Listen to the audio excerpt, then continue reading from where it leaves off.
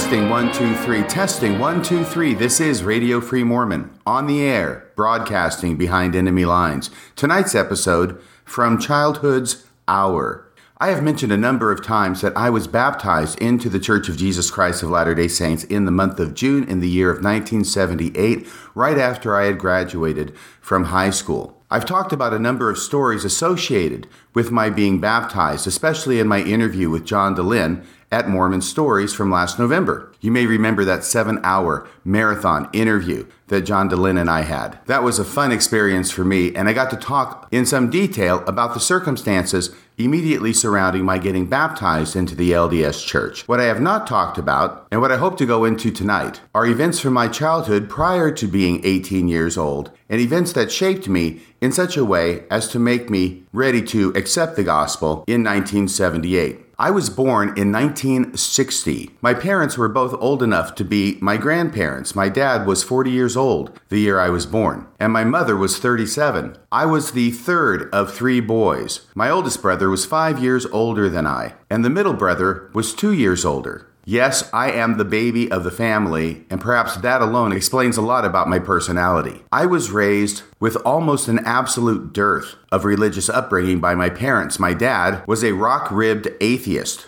My mother, on the other hand, had been raised in a small town outside of Abilene, Texas, and so, of course, she had a good Baptist upbringing. But she became disaffected from the Baptist church and from religion in general at a relatively early age. And the reason was because the Baptist minister of the church she attended railed on and on about fire and brimstone and the fiery torment that awaited those who did not accept Jesus as their Savior. This did not sit well with my mother, and so sometime before or after she got married to my dad, on St. Patrick's Day, 1942, she had given up going to church altogether. And I'm sure that getting married to an atheist didn't help her any in that regard. I remember once when I was younger, going to my mom and asking her what religion we were. This must have come about because of a discussion with friends about what religion they were, what church they attended. I didn't have a religion. I didn't have a church. So I went to my mom and I asked her, what religion are we? And after giving it some thought, she told me, you can just tell your friends that we are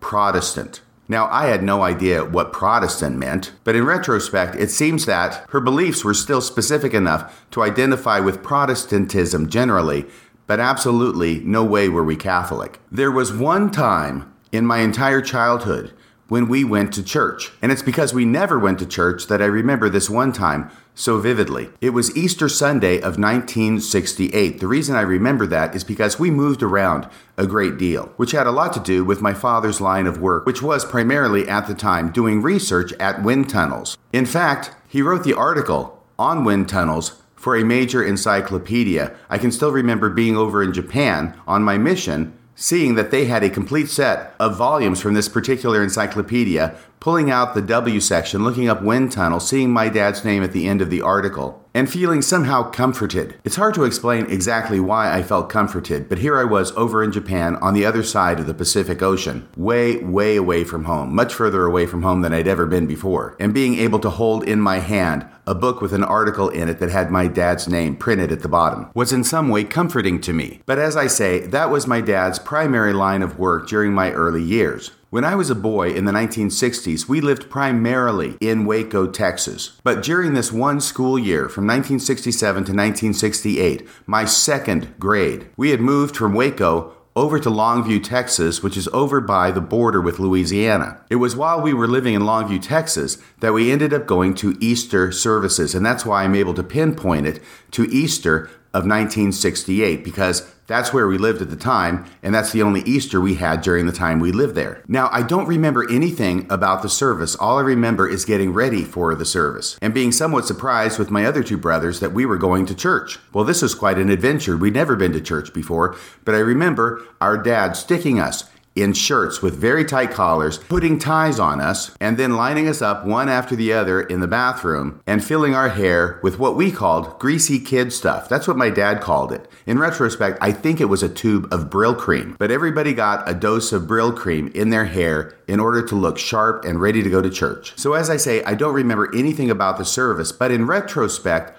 I often wondered why on earth, out of all the Sundays and all the Easters that we had together as a family when I was growing up. Why on that particular Sunday and that particular Easter did we end up going to church? I have no idea. They didn't explain it to us. But looking back at history and looking back at the calendar, I do note that it was shortly before Easter of 1968 that Martin Luther King Jr. was assassinated. Now, my parents were not liberal activists, far from it. They were as conservative as you can imagine. I remember my mom saying once that she was so conservative that she was to the right of Coolidge. Or maybe it was to the right of Hoover. I can't remember exactly now. It was either to the right of Hoover or to the right of Coolidge. Anyway, it didn't make any sense to me at the time. All I knew was that she was saying that she was very conservative. So I don't know if that's the reason that we ended up going to church on Easter of 1968, or if there was some other reason that my parents decided to take this unprecedented step. Whatever the reason, it didn't last long. It was that one Easter, we went to church. We never went to church after that. We never went to church before that. That was the one time that I attended church with my family as a kid. Now, prior to 1968, I had gone to a summer camp, and it was a Bible summer camp. I'm sure it was a Bible summer camp. It was while we lived in Waco. I must have been 6 years old at the time. And if it wasn't a Bible camp, it was definitely religiously organized because Waco is a university town. The university there is Baylor, and it is a Baptist university, and the name of the summer camp was Baylor Camp. Well, my big brother, who was 11 years old, was going to camp. He was going to go to Baylor summer camp, and I begged and I pleaded and I pleaded and I begged with my parents to let me go too. They thought I was too young to be going to summer camp, but I managed to wheedle my way into going. And actually, they were right. I was too young because I was not there for very long, and I started getting terribly, horribly homesick. And they ended up coming and picking me up after a day or two and taking me home. But once I was home, I forgot how homesick camp made me, and I begged and I pleaded to go back to camp. So they, apparently having the patience of a saint, took me back to camp where I would get homesick again, and then they would come and get me. And this happened a number of times. I remember that one of the times I was home, I was the only kid home at the time because the other two boys were at Baylor Camp. They were having a good time. They weren't having this terrible homesickness. They weren't the baby. And I remember my parents going to a drive-in movie, which I had never known them to do before or since. But apparently they couldn't get a babysitter, so I rode along in the back seat. And the movie that they went to see, I can still remember, was Dr. Zhivago. So whatever year Dr. Zhivago came out is the year this happened. Whoop, I just looked it up. Dr. Zhivago came out in 1965, so I wasn't 6 years old. I was 5 years old. No wonder I was so homesick. Oh my gosh. Anyway, Dr. Zhivago did not enthrall me. I ended up conking out in the back seat before the opening reel was over. And I remember that after camp was over, and after I had gone back and forth between camp and home, my parents gave me a little book, and it was titled Hello Mudda, Hello Fada, which was a book based upon a popular song at the time by Alan Sherman about a little kid going to camp and having all sorts of horrible experiences, and they had inscribed on the front of the book, "To Our Little Ping Pong Ball." And the words of the song went something like this. Hello Mudda, hello Fada, here I am at Camp Granada. Camp is very entertaining, and they say we'll have some fun if it stops raining. I went hiking with Joe Spivey. He developed poison ivy. You remember Leonard Skinner? He got ptomaine poisoning last night after dinner. All the counselors hate the waiters, and the lake has alligators, and the head coach wants no sissies, so he reads to us from something called Ulysses. Now I don't want this should scare you, but my bunkmate has malaria. You remember Jeffrey Hardy? They're about to organize a searching party. Take me home, oh Mudda Fada, take me home. I hate Granada, don't leave me out in the forest where I might get eaten by a bear. Take me home, I promise I will not make noise or mess the house with other boys. Oh, please don't make me stay. I've been here one whole day. Dearest father, darling mother, how's my precious little brother? Let me come home if you miss me. I would even let Aunt Bertha hug and kiss me.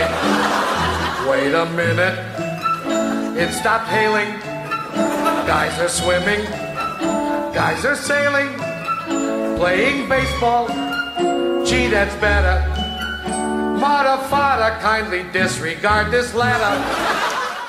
Now, the reason I bring up Baylor Camp is not just to tell you all these stories, but to give you a sense of what it was like for me there. But I remember one night being in the bunkhouse or wherever it was that the boys slept at night and walking past one of the camp counselors who would have been a teenager. And he was in his cot and he was reading a book. And as I walked by, I saw that it was a Bible. And I saw that the page he had open had a heading at the top of the page, and it was called 1 Kings.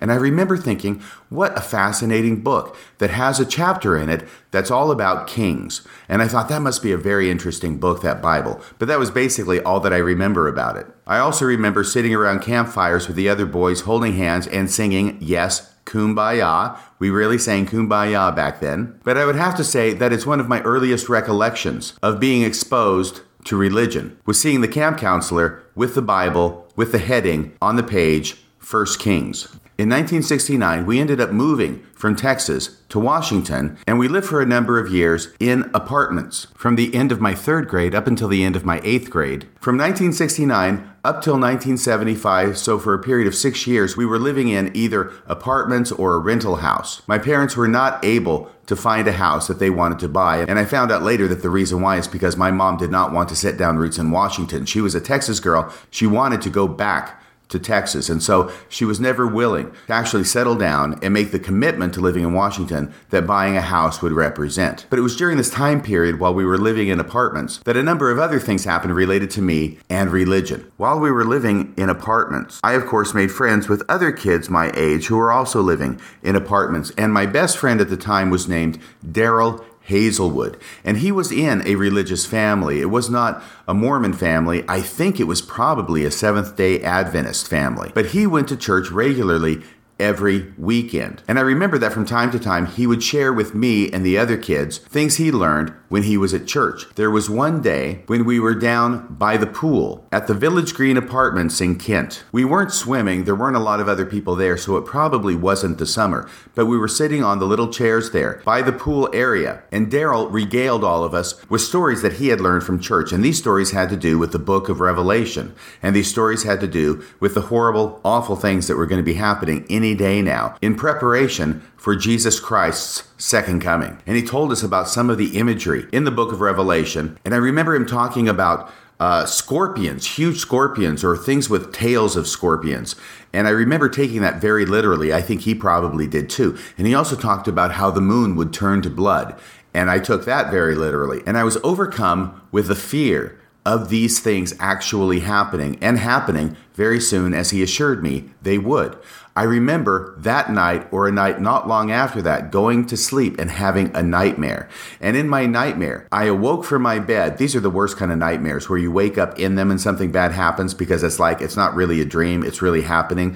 In the nightmare, I woke up from my bed, I went to the window, I looked out at the moon, which was hanging in the sky. It was a crescent moon. And as I looked at the moon, it began to turn to blood, literally, and it began to dissolve away as big red drops dripped down from it. So that will give you an idea as to how literally I took the concept of the moon turning to blood. Also, during this time period, I was very interested in reading Peanuts comics. I had several books that were collections of Peanuts comics. And if you're familiar with the characters in Peanuts, everybody knows Charlie Brown, everybody knows Snoopy, most people know Lucy and Linus, her little brother. But Linus has definite religious inclinations, and every now and again, in the comic strip, he would quote scripture to somebody. And when he would quote scripture, I knew that was important. I remember watching a TV show back then called Marcus Welby, MD. And in one of the shows, there were two characters who were talking back and forth. And one of them quoted scripture to the other character, and the other character, a lady, shot back, "Don't try to quote scripture to me. I can outquote you chapter and verse." And I remember thinking, that was powerful. There was something powerful about being able to quote from the Bible, chapter and verse. And because of that, I thought it was important that I try and read the Bible. Now, the Bible is a huge book. We actually had a Bible in our house. I'm sure it didn't come from my dad. I'm sure it was an old Bible that my mother brought with her from her earlier days. She was not an atheist like my dad was, but she was still a Christian. As I say, she considered herself and me, therefore, to be Protestant, even though we didn't go to church, even though we weren't affiliated with any particular denomination. But we had a Bible in the house, and I realized and I felt that this Bible had power in it, so I should read it. But I couldn't read the Bible. I mean, my gosh. I'm 11 years old. I'm 12 years old. How am I going to read the Bible? There's nobody there to help me understand what it means. It's a huge book. It's written in this archaic language. I have no clue. So I remember one day going through the Bible and looking at the titles of all the different books and trying to find the shortest book I possibly could, and one that looked reader-friendly. And I found the book of Kings. Actually, there's 2 books called Kings in the Bible, which was a surprise to me, but those books were too long for me to even attempt. So I kept looking for a shorter book. I finally found a nice short book in the Old Testament called Ruth. And that seemed reader-friendly enough. It's called Ruth. It's named after a lady. It's short. So I sat down and I made myself read the book of Ruth. And when I say made myself read, what I mean is I couldn't understand anything that it was talking about, but I read the book of Ruth. And that experience certainly convinced me that I was never ever going to read anything in the Bible beyond Ruth, because of this short book, which had a friendly title, was so confusing to me that I couldn't understand anything in it. I despaired of ever reading anything else in the Bible and understanding what it meant. But I did read the book of Ruth when I was a kid. So getting back to Linus. Now, Linus is not an entire book in the Bible. He would quote scripture every now and again in the Peanuts comic strip. And I could see what he was quoting, and I could understand sort of what it meant. And every time he quoted scripture, which again wasn't often, but he did from time to time, I would memorize the scripture that Linus was quoting in the Peanuts comic strip. Because once again, I knew that quoting the Bible chapter and verse was important. And the one passage that I remember had to do with the New Testament, where Jesus is talking, and he says that when you are invited to a feast, do not take the high seats, as the chief priests do, but instead take a lower seat. And then, when one of the leaders says to you, friend, come up higher, then you will be exalted in the eyes of everyone at the feast. Now, that's not an exact quote. I actually had it memorized when I was 11 or 12. And I remember finding my mom and wanting to show off the fact that I had memorized the scripture. I quoted the scripture to her. I gave the chapter and the verse, and I knew that because Linus had given it in the Peanuts comic strip, right? And I remember my mom looking at me in wonder and saying, we have got to get you to church. Well, I'm sure she had the best of intentions, but that actually never ended up happening. She did not get me to church. I never went to church. I was left to my own as far as my religious upbringing was concerned. As I said, we moved from Texas to Washington in 1969, and in my 4th grade school year from 1969 to 1970, we lived in a small rental house. This is actually in between apartments. But it was while we were there that I began watching a religious show on Sunday mornings by myself on TV. Now, I, like most 4th graders, loved the weekends. I hated school. I actually had a good time when I was there, but on principle, I hated school. I loved the weekends. On Fridays, I'd get home from school, and it was freedom for an entire weekend. On Friday nights at 11:30, Channel 7 would show horror movies, and it was called Nightmare Theater, and it was hosted by a guy who dressed up like a vampire to introduce the different movies. Now, I want you to sit back, relax, lose your grip on reality, and watch with me our movie.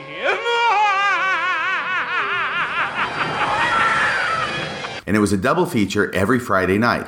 And I would stay up and I would watch the first feature, but I could never stay up long enough to watch the second feature. I would actually nod off while watching the movies, which meant that I stayed up probably till around 1 o'clock in the morning on every Friday night. But on the other hand, Saturday morning was cartoon time. And my very favorite cartoon was the new Pink Panther show, and that started at 7 o'clock in the morning on Saturdays. Well, I'm 10 years old. I don't get to sleep until 1 o'clock in the morning. I have to get up to watch the Pink Panther at 7, and I didn't have an alarm clock. So what I did at the time was I developed a method of waking myself up on Saturday morning.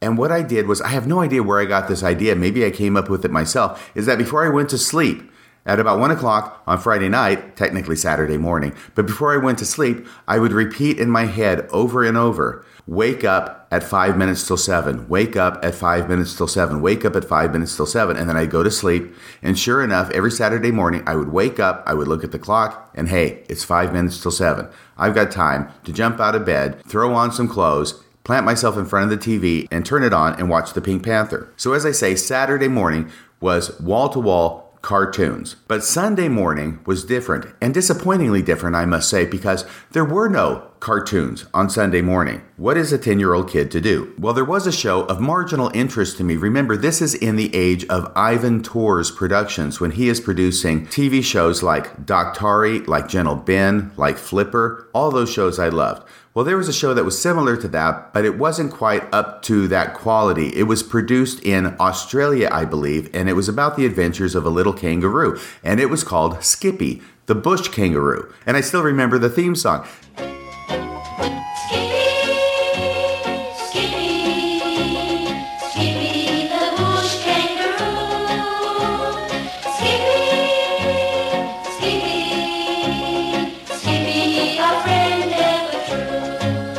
So I would watch Skippy the Bush Kangaroo. But before Skippy the Bush Kangaroo came on, there was a religious show, and it was called The Voice of Calvary. It was a half-hour show, and I believe the minister's name was Jack MacArthur. And anyway, he would appear on the screen, and he would talk to the audience and talk to me because I'm watching the TV set, and he would give a sermon about something related to Christianity, of course. And at the end, there was this older woman who would get up and sing some sort of closing hymn in a very warbling voice. I didn't really find that very appealing, but I was glued to the screen every Sunday morning in 4th grade, listening to Jack MacArthur and the Voice of Calvary. I was the only one up at this time. Everybody else is asleep. So it's just me, Radio Free Mormon, sitting on the floor of the living room in this rental house in Kent, Washington, watching The Voice of Calvary. But once again, I'm not sharing this information with anybody else. Nobody else knows I'm doing this, for crying out loud. We're not going to church, but I'm watching this religious programming, and I feel good inside about watching it. I don't really understand everything that Pastor MacArthur was talking about, but I know that I felt good inside while he was talking and while he was preaching. And that was part of my religious development, I think. Not only the exposure to this kind of religious programming, but also the fact that I was even open to or willing to or interested in watching this kind of religious programming. Oh, there was another time, a few years later, I was probably 12 years old. Billy Graham was a big name back then, and he would go around from place to place, and he would give these crusades, and they would be televised on TV.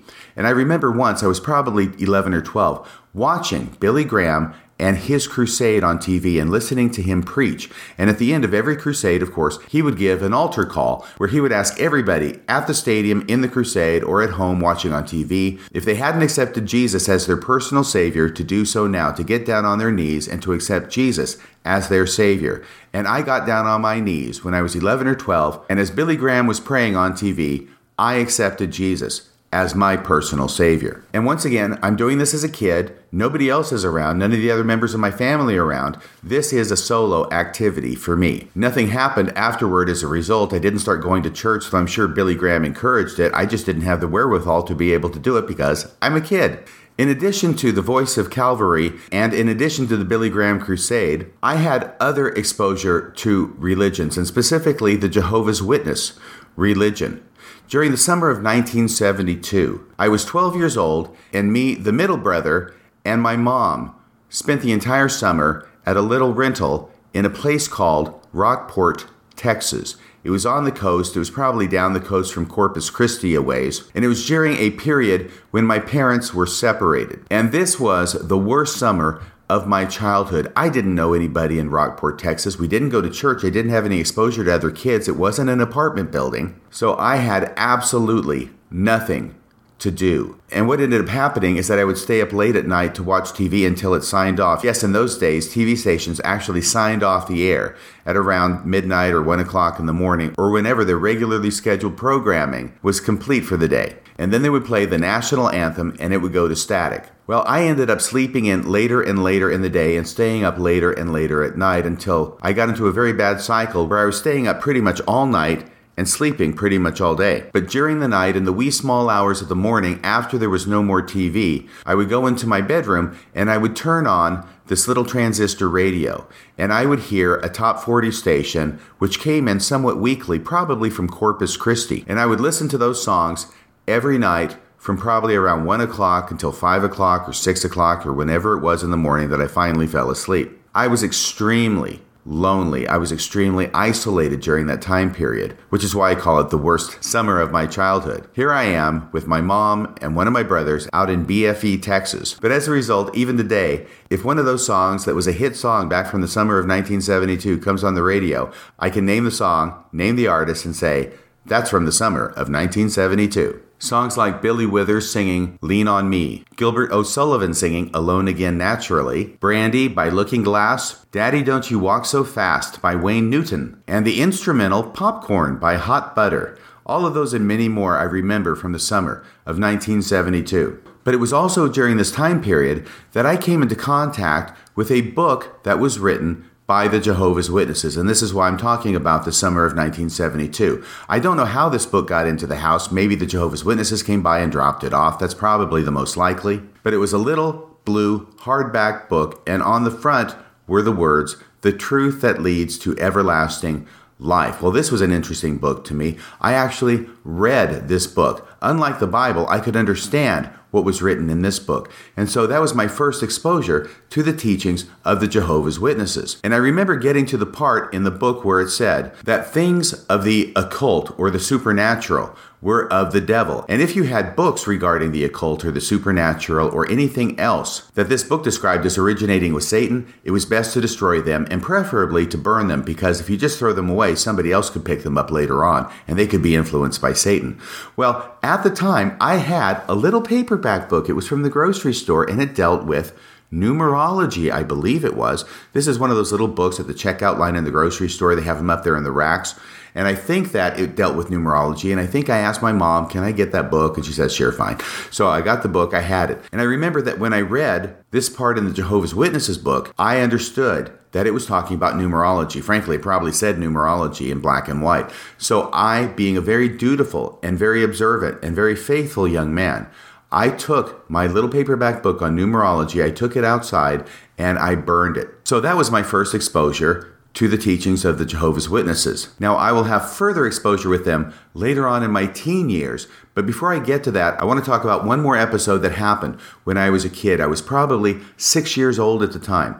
And what would happen was, during the summer, my parents would go on vacation. And being good parents, they took their 3 boys with them. And our regular destination was not to Disneyland or any place like that. Instead, we would drive from Waco, which is in the center of Texas, all the way down to the southern point of Texas, where it meets Mexico. And down there is a little town called Brownsville, and there's a little island off the coast there, and it's called Padre Island. And that is where we would go every summer for a week or so when we lived in Waco. And while we were down at Padre Island during the summer, my dad would take us 3 boys out on a boat to do some deep sea fishing. And there was a little boat that was run by a guy named Captain Colley, and that was the name that was on the boat. And we would go out on Captain Colley's boat into the Gulf of Mexico, and as I say, do some deep sea fishing. And I'm putting that kind of in quotes. We would go out fishing on Captain Colley's boat. I remember one day we were fishing for skipjacks, and I guess there's something special you have to do when you're fishing for skipjacks. It might involve trolling. I think it did involve trolling. And I remember my big brother had a skipjack on his line. Now, a skipjack is kind of a long, skinny fish, and they're called skipjacks because they will skip out of the water pretty high. But my big brother had a skipjack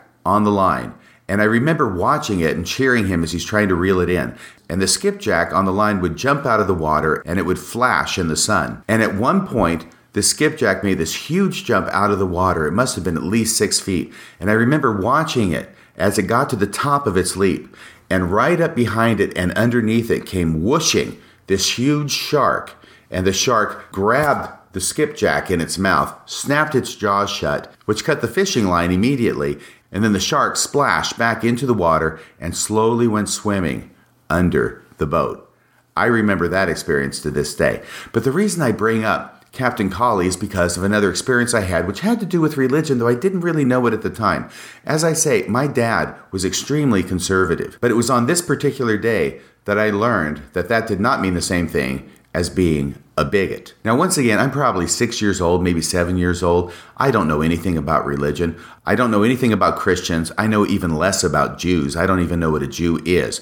But the fishing day is done. The boat has come back to port, and now we are going to take our fish and we're going to clean them. And there is a dock there, and at the end of a dock is a spigot that comes up, and you can turn it on, and then you clean your fish and you take them away. But I think it was one of Captain Colley's sons who was manning the spigot and helping people clean their fish. It may not have been his son. It might have been just an older teenager, possibly 20 or early 20s, who was there and helping out with people cleaning the fish. And we were waiting in line to clean our fish, and there was another guy in front of us.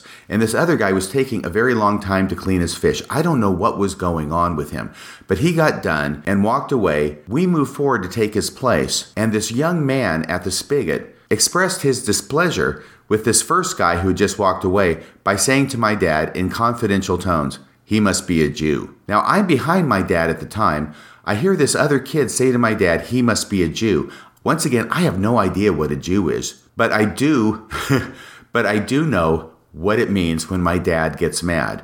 And frankly, because when you're a kid, you develop a spidey sense about when your dad gets mad. And what I remember is, even though I'm behind my dad, this kid says to my dad, "He must be a Jew." And all of a sudden, the temperature, which is probably around 100 degrees there out on that dock during that sunny summer day at the south of Texas, what I know is that the temperature went down about 30 degrees like that. And I knew that my dad was very angry. My dad didn't say anything about it to this kid, but I knew he was very upset. Not only the temperature change, but how he was talking. Not what he was saying, but how he was saying it. And I knew that this kid had said something, calling this guy a Jew, that made my dad very, very mad. So once again, it's only in retrospect that I'm able to put two and two together now that I actually grew up and found out what a Jew is, and that this kid was making a racial and religious slur against this other guy, and that my dad got very upset with it. That's how I can look back and understand what was going on, and that my dad, conservative as he might have been, was no religious bigot, and he was no racial bigot either. Which once again may account for why it was that the one time we went to church was Easter Sunday, shortly after Martin Luther King Jr. was assassinated. Okay, back to the Jehovah's Witnesses. Now, I told you about the book that I read in the summer of 1972.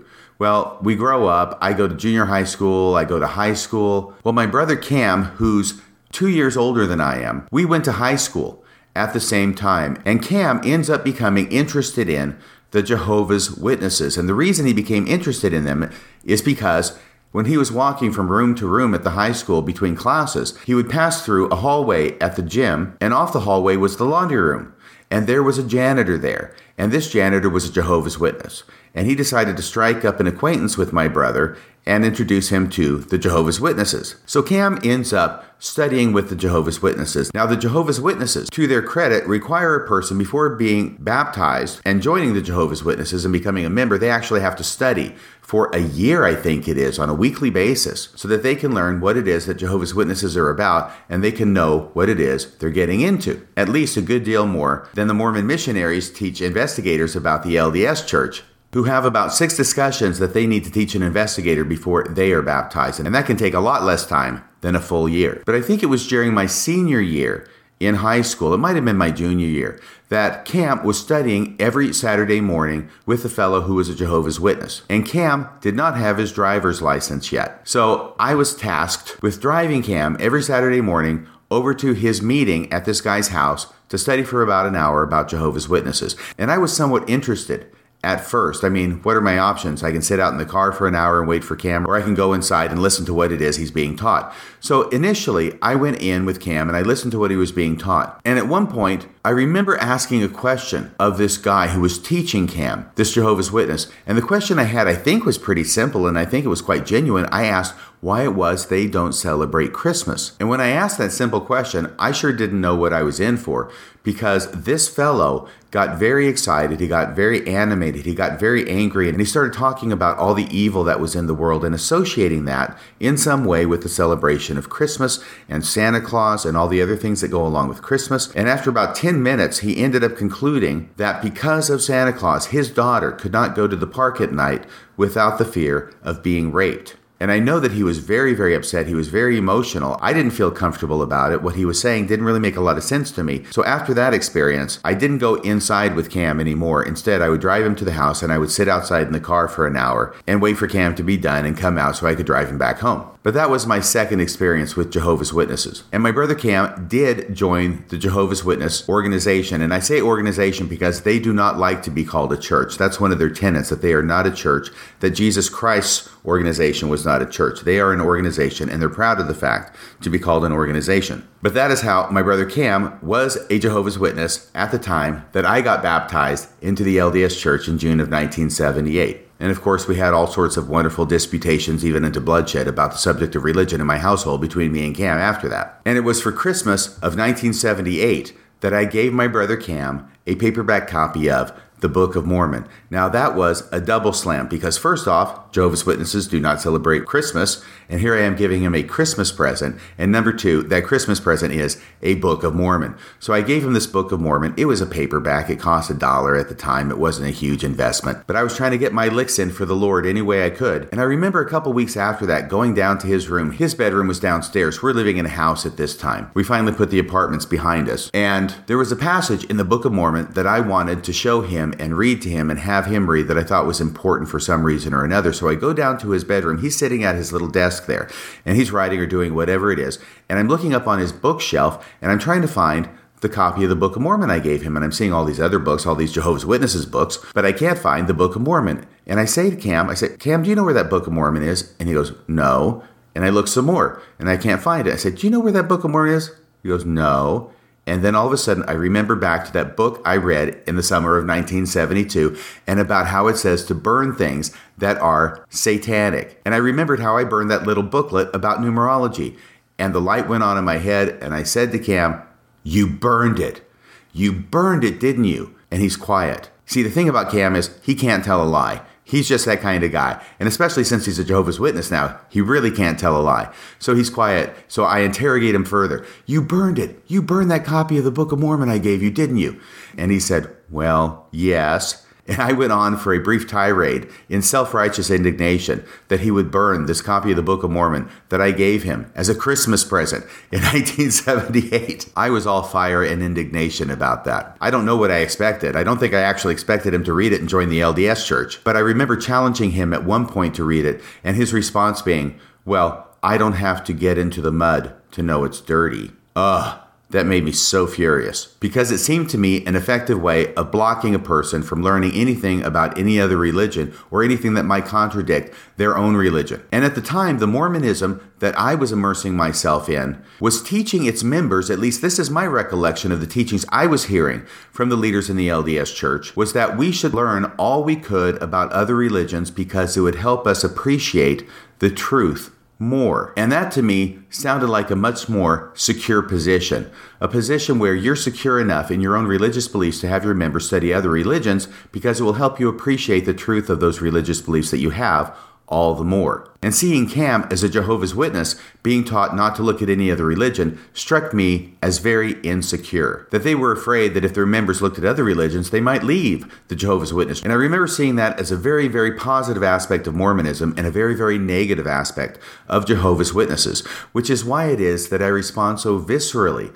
when over the last 4 decades or so, I have seen what I perceive as a shift in the LDS Church, where more and more they are counseling, advising, warning, admonishing their members not to look at any teachings about the LDS Church outside of those produced by the LDS Church, those approved by the LDS Church. Anything that is said about the LDS Church on the internet or in any other forum that is not correlated and approved is treated with suspicion, and that information is described as being full of half-truths and distortions. It was through my exposure to the Jehovah's Witnesses that I learned that they actually frowned on higher learning.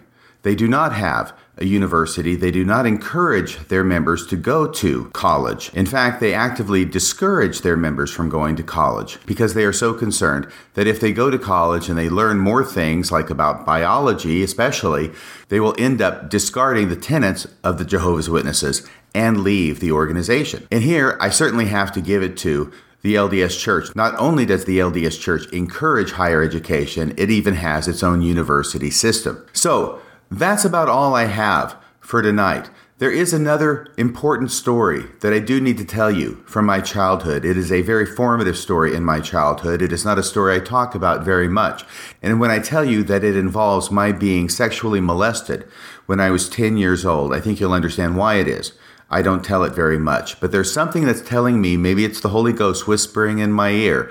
There's something telling me that I do need to tell you about that story, and that is what I will tell you on the next podcast. Today is Thursday, April 9th, 2020. Tomorrow is Friday, Good Friday. And on that day, I will tell you the story about how I was molested as a child in June of 1970. Well, that's about all I have for tonight. So remember, wash your hands frequently with hot water and soap. Stay away from crowds. Maintain good social distancing of at least 6 feet from the nearest person. If you have to cough, cough into your elbow and not upon your neighbor. And together, we will lick this coronavirus. Until next time, this is Radio Free Mormon, signing off the air. Sometimes in our lives, we all have pain, we all have sorrow. But if we are wise, we know that there's always tomorrow. Lean on me when you're not strong, and I'll be your friend. I'll help you carry on, for it won't be long till I'm gonna need somebody to lean on. Please swallow your pride if I have things you need to borrow, for no one can fill those of your needs that you won't let show. You just call on me, brother, when you need a hand. We all need somebody to lean on. I just might have a problem that you'll understand. We all need somebody to lean on. Lean on me when you're not strong, and I'll be your friend. I'll help you carry on, for it won't be long till I'm gonna need somebody to lean on. You just call on me, brother, when you need a hand. We all need somebody to lean on. I just might have a problem that you'll understand. We all need somebody to lean on. If there is a load you have to bear that you can't carry, I'm right up the road. I'll share your load if you just call me. Call me if you need a friend.